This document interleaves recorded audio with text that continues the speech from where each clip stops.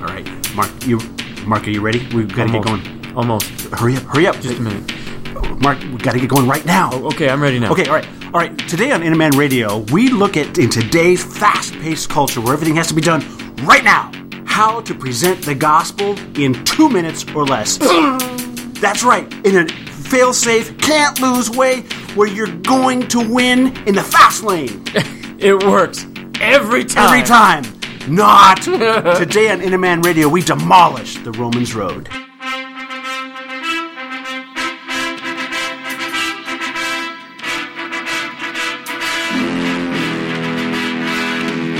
Welcome to Inner Man Radio, where we accomplish more than we thought we could through Christ's power working in us, regardless of what your pastor said last week. Hey guys, let's drop the excuses. Let's pick up our Bibles and prepare to win.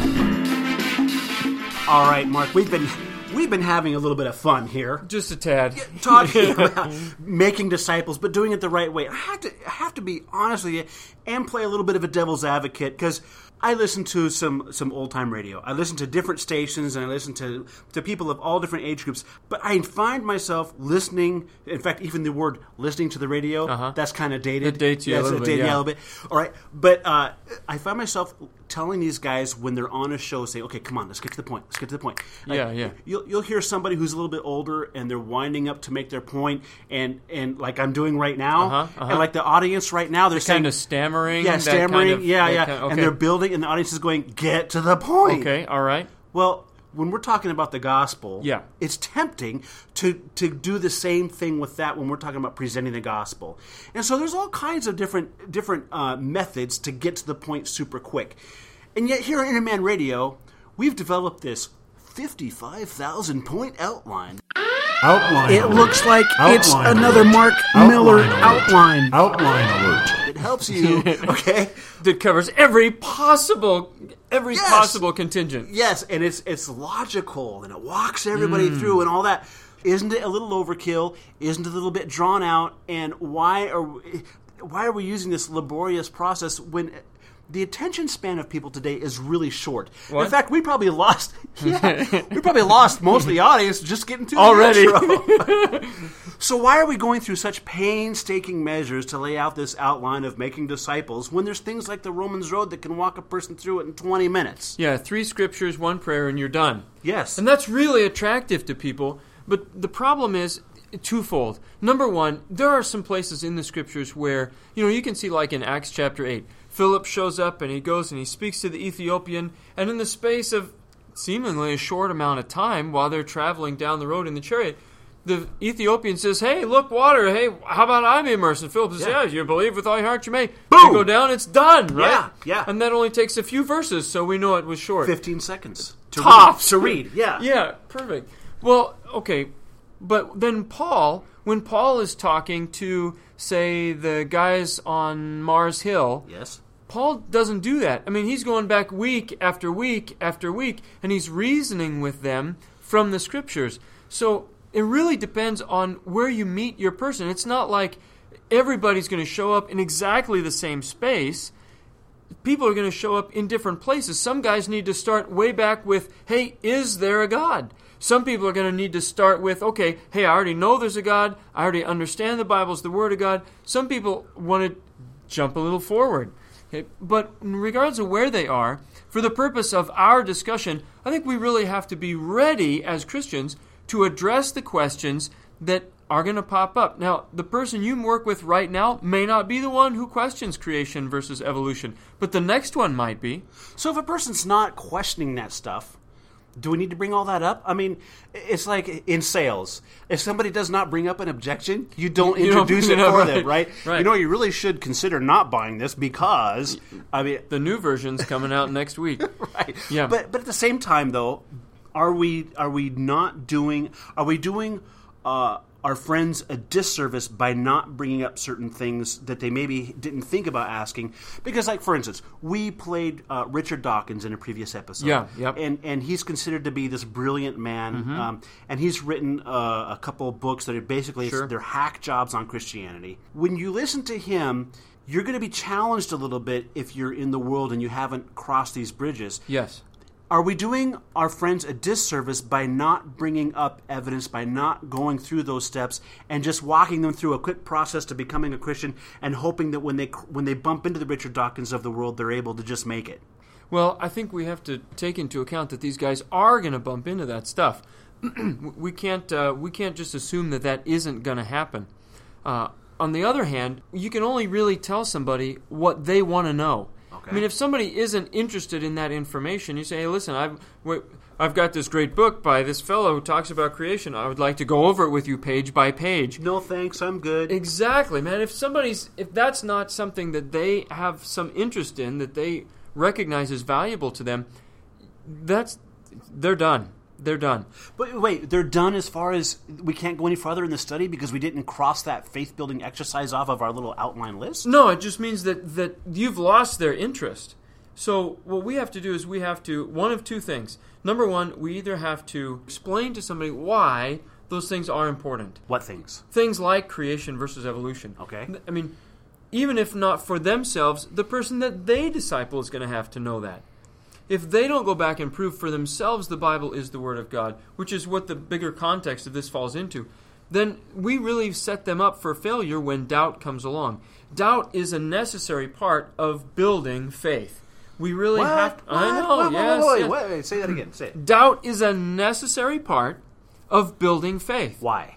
Because everybody has doubts. Yes. Everybody has them, and then, so what do we do with them, though, is what determines whether or not we build faith or we exit the process. So when we read a scripture, how in the world does that fit? Have I missed something? Or a guy like Richard Dawkins pops up, or a guy like, the denominational preacher or whatever. They bring in, or the Mormons showed you something you hadn't seen before. Okay, so now we've got a doubt. Now we have a choice. What are we going to do with the doubt? Are we going to sort it out, figure it out, and resolve it? Or are we just going to throw up our hands and say, well, I guess you can believe whatever you want to believe because that's okay? Okay. Many of the people that we're talking to, Mark, have been down the Romans road. Yeah. All have sinned. We start in Romans chapter 3. Yeah. Okay, and then we go through and we work from there, and then it ends, like you said, it's 3 scriptures and a prayer. It's a little more than 3 scriptures, but we get the point. But that's what they're used to. Yeah. So why bring up doubts that they haven't considered yet? And if they're not interested in answering those things now, is the Bible study over? I mean, because let's say I'm not really interested in creation versus evolution. I believe what the Bible says. I don't need you to introduce to me all the doubts about that. I'm good. Thank you. Let's talk about how I become a Christian. Yeah. Will that work? We talked about how when we're working with people, it's not about us. Okay. It's about the people that we're working with. Okay. So when it comes to making disciples that we make are going to be tested. And we have to, as the disciplers, we have to prepare them for the test that they're going to face. 1 Corinthians chapter 3 talks about this. He says, if any man builds upon the foundation that is Christ, he either does so with wood, hay, or straw, or he does so with gold, silver, or precious stones. Right. So, yeah, it goes up a whole lot faster if you use cheaper materials. If you don't take the time to prove your definitions, if you don't take the time to really talk about the evidence that proves that the scriptures are reliable, things go a lot faster. You can get right through your Romans road and you'll be done, and everybody goes home happy until those doubts are going to arise. Okay, so that's really what we're trying to do then. We're trying to help set the person up for success when they hit those spots. Yes, and they're going to hit those spots. But they don't need to freak out when they hit them, even if they don't have all the answers, because they've got a little deeper foundation, a better foundation. Right, and we don't need to freak out for them in advance. So, we'll cover those things, and we'll say, hey, listen, here's some basic material about creation. Here's some basic material about this or that. Just to give them enough pieces so that when they are confronted by those doubts, when they're tested and their faith is really on trial, they have something to go back to. When they have to take that test and defend their faith, they've got something to rely on. Even if they're not doing it for somebody else, they're going to have to do it for themselves. Okay. So boil it all down. Let's boil this all down and wrap this, put a bow on the package, and then move on to the next thing, okay? All right. So what's wrong with someone who has walked down a 20-minute presentation to become a Christian, even if it ends in the right act of obedience to become a Christian. Okay. What's wrong with that, and why are we doing it different? Well, there's nothing wrong with that. This happens a great deal in the New Testament. Peter or Paul will walk into a new location, find some people who are already Bible believers, who are already looking for the Messiah, and Peter shows up at the house of Cornelius, and seemingly instantaneously, the whole household is being immersed because they already have a foundation. So Peter didn't take the time to run them through creation versus evolution. He did not take the time. Actually, they had evolution back then. Is that right? Evolution is a theory that goes back even to the Greek, even before the Greek culture. Anyway, I did not know that. Yeah, that's true. why I do Interman Radio, because I learn all kinds of interesting things. Just hang around here. That's right. So Peter didn't take them back through those questions. That wasn't really of issue to them. But now Paul, when he talks to the Gentiles, he says, he explains to them the God who created the heavens and the earth. So Paul does give a reference to that stuff, even though he's not maybe giving an apologetics argument for it. He is making a reference to that. In him we live and move, through him we have our being. He's talking about there is a God, there's one you don't know, and he is the God who created the heaven and the earth. That's not very different from what we're doing. But it depends on who we're talking to. Okay. And we're trying to do things that help them, prepare them for the challenges that their faith will face. Got it. Okay. So really, with a bow.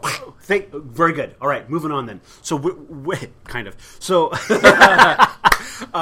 what we're really doing though is we're covering a lot of bases that maybe you don't have to cover in every single study, but we're trying to cover them for so that you guys have the tools, so you're ready to do it whenever, wherever you need to. Bingo.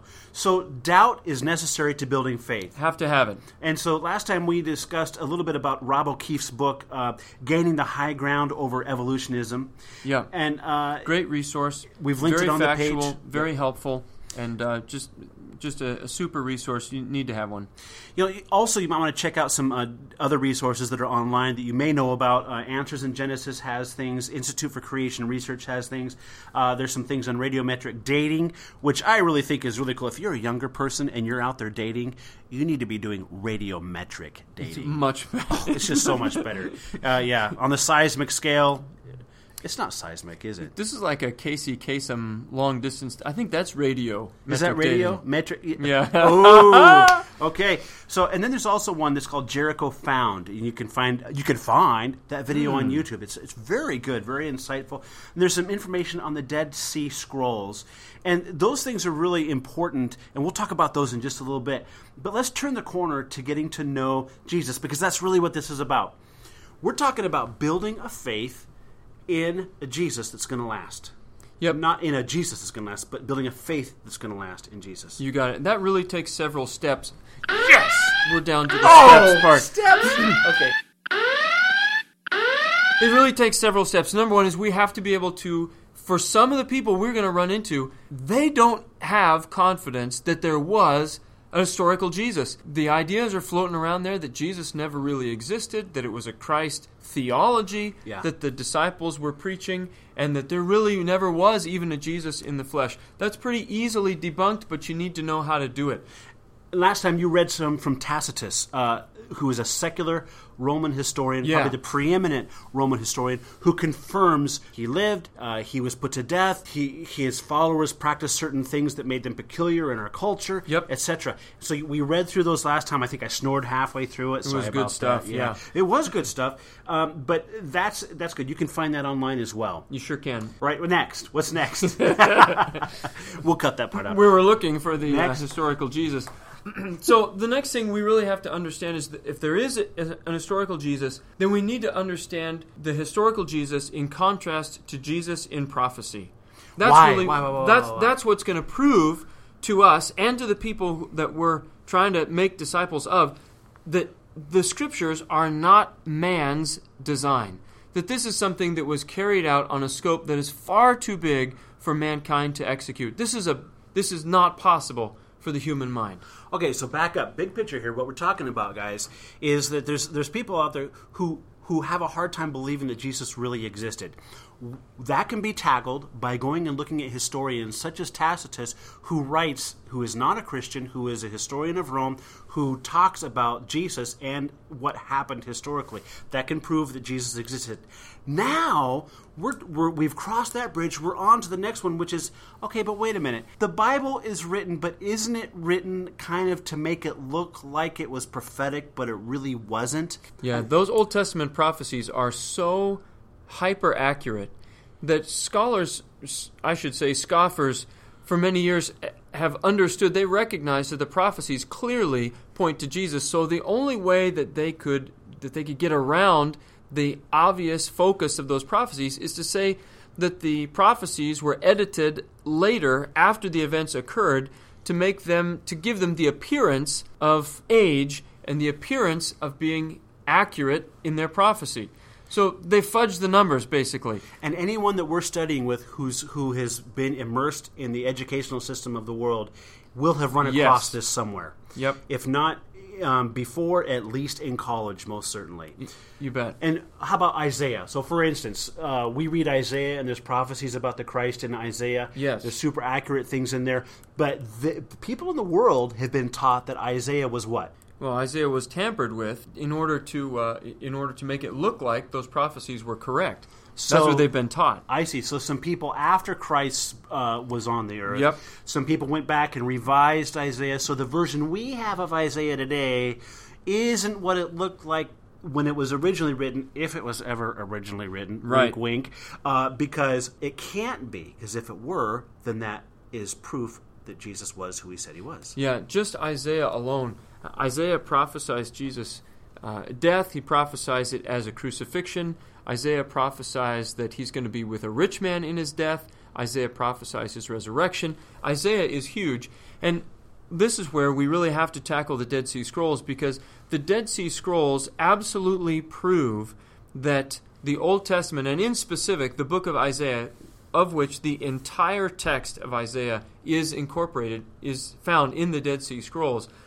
Everything there has been unchanged since the day it was deposited in the cliffs around Qumran at a minimum of 150 BC. Okay, wait, so let's back up. What are the Dead Sea Scrolls, and why are they so important? Well, the Dead Sea Scrolls are a large collection of parchment scrolls that are stored in large clay pots.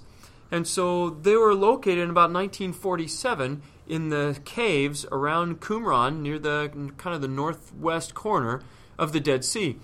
And there are all kinds of stuff. There are political records and there are other things, but among them are pieces of the Old Testament Scriptures, large pieces of the Old Testament Scriptures, and we can look at those and we can know what Jesus was reading when he was in the temple. Reading Isaiah. He was reading Isaiah, yeah. And this is from 150 years before Jesus is born. How do we know it's 150 years before Jesus? Because the pottery dates it to 150 BC, and that's just about a universally accepted fact. Okay, I was going to say, who dated the pottery? It wasn't Bob the Christian? I don't think so. No, okay. I mean, the Dead Sea Scrolls are such a significant find that, and I can't remember, I think it's the Israeli Office of Antiquity, something like that. These things are only given out to world-renowned scholars, but they're not Christian. They're Jewish. Okay. So all of these things, but they're huge because the Old Testament Scriptures, at 150 BC, they predated the earliest manuscripts we had prior to that by 1,000 years. Wait, so what you're saying is before the Dead Sea Scrolls, before 1947. Yeah, 900 AD is the oldest stuff we had. So you and I are reading the Bible. We're reading the New American Standard Bible, right. Pre-1995. Sure. Okay? All right, so we're reading that. Or we can even go to the Kingeth Jamoth. Okay? The Kingeth Jamoth. All right, so we can go to that. What you're telling me is that when we're reading Isaiah in our Bible, before 1947, we were relying on a manuscript from 900 AD. Almost 1,000 years after Jesus. That's right. We're talking. I mean, we're talking rolling into. We're talking after Muhammad. Yeah. After Islam. We're talking.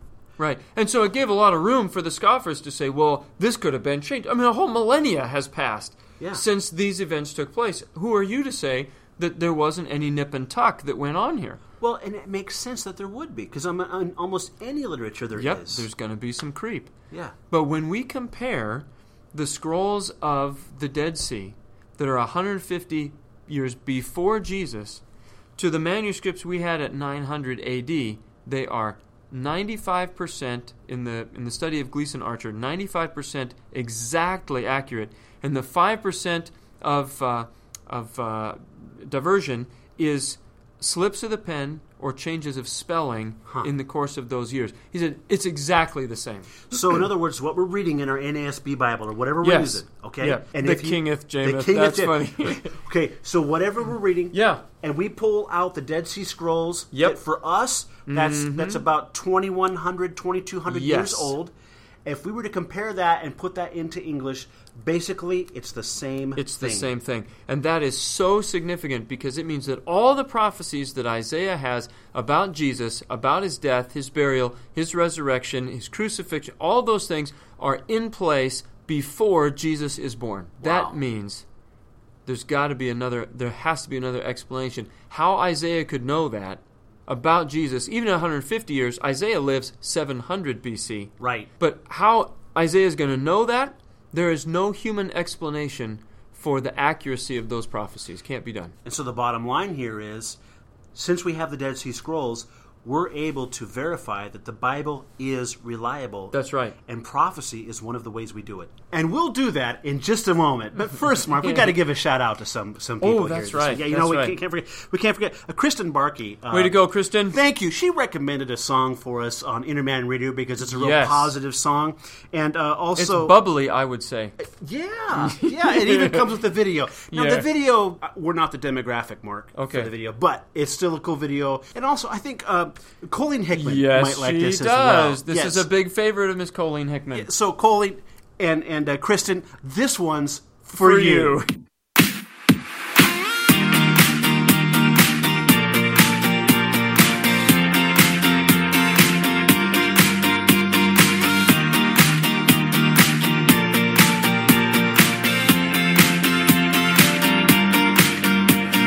Staring at a stop sign, watching people drive by. T-Mac on the radio. Got so much on your mind, nothing's really going right. Looking for a ray of hope. Whatever it is you may be going through, I know he's not gonna let it get the best of you.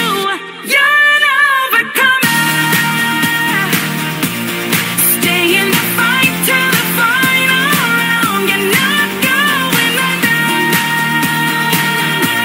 'cause God is holding you right now. You might be down for a moment, feeling like it's hopeless. That's when He reminds you that you're an overcomer. You're an overcomer.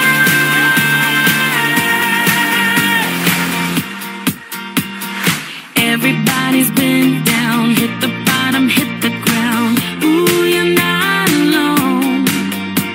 Just take a breath, don't forget, hang on to His promises. He wants you to know you're an overcomer. Stay in the fight till the final round. You're not going under,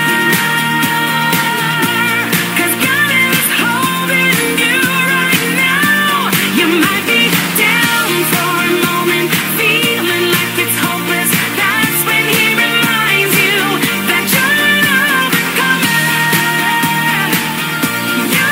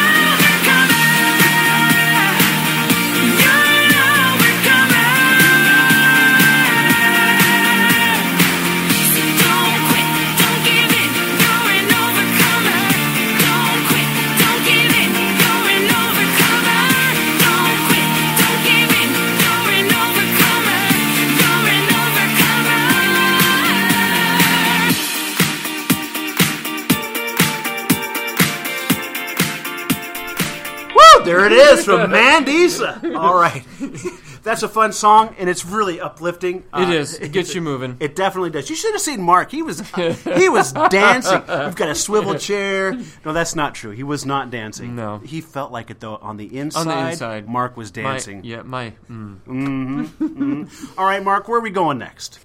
We're going to the resurrection of Jesus. Right on. Guys, there is a tremendous amount of historical evidence that proves the resurrection that is non-biblical. But the resurrection does something that all the scriptures are designed to give us faith in the resurrection. That proves that what Jesus said about himself is correct. The resurrection is the keystone. It is the primary element in the Christian faith. If there's no resurrection, then our faith is worthless. We're of all men most to be pitied, and we're all going to die anyway. Right. But if there is a resurrection, then Jesus is to be believed, and Jesus is who he said he was. This is the key point. This is the keystone on the arch. Because almost every other religion out there will give at least lip service to Jesus being a good man, right? Maybe a good teacher. Yep. And if you're talking to someone of the Muslim faith, they'll even say he was a prophet. Yep. But he is the Son of God. He rose from the dead. That's what makes Christianity Christianity. Yeah, Christianity is the only religion whose founder is still alive, who raised from the dead and said he was going to do it. If Jesus is alive, it proves that he was God in the flesh and that he's still God now, and that he is the I am that he claimed to be. And that's what we're going to talk about next week on Inner Man Radio.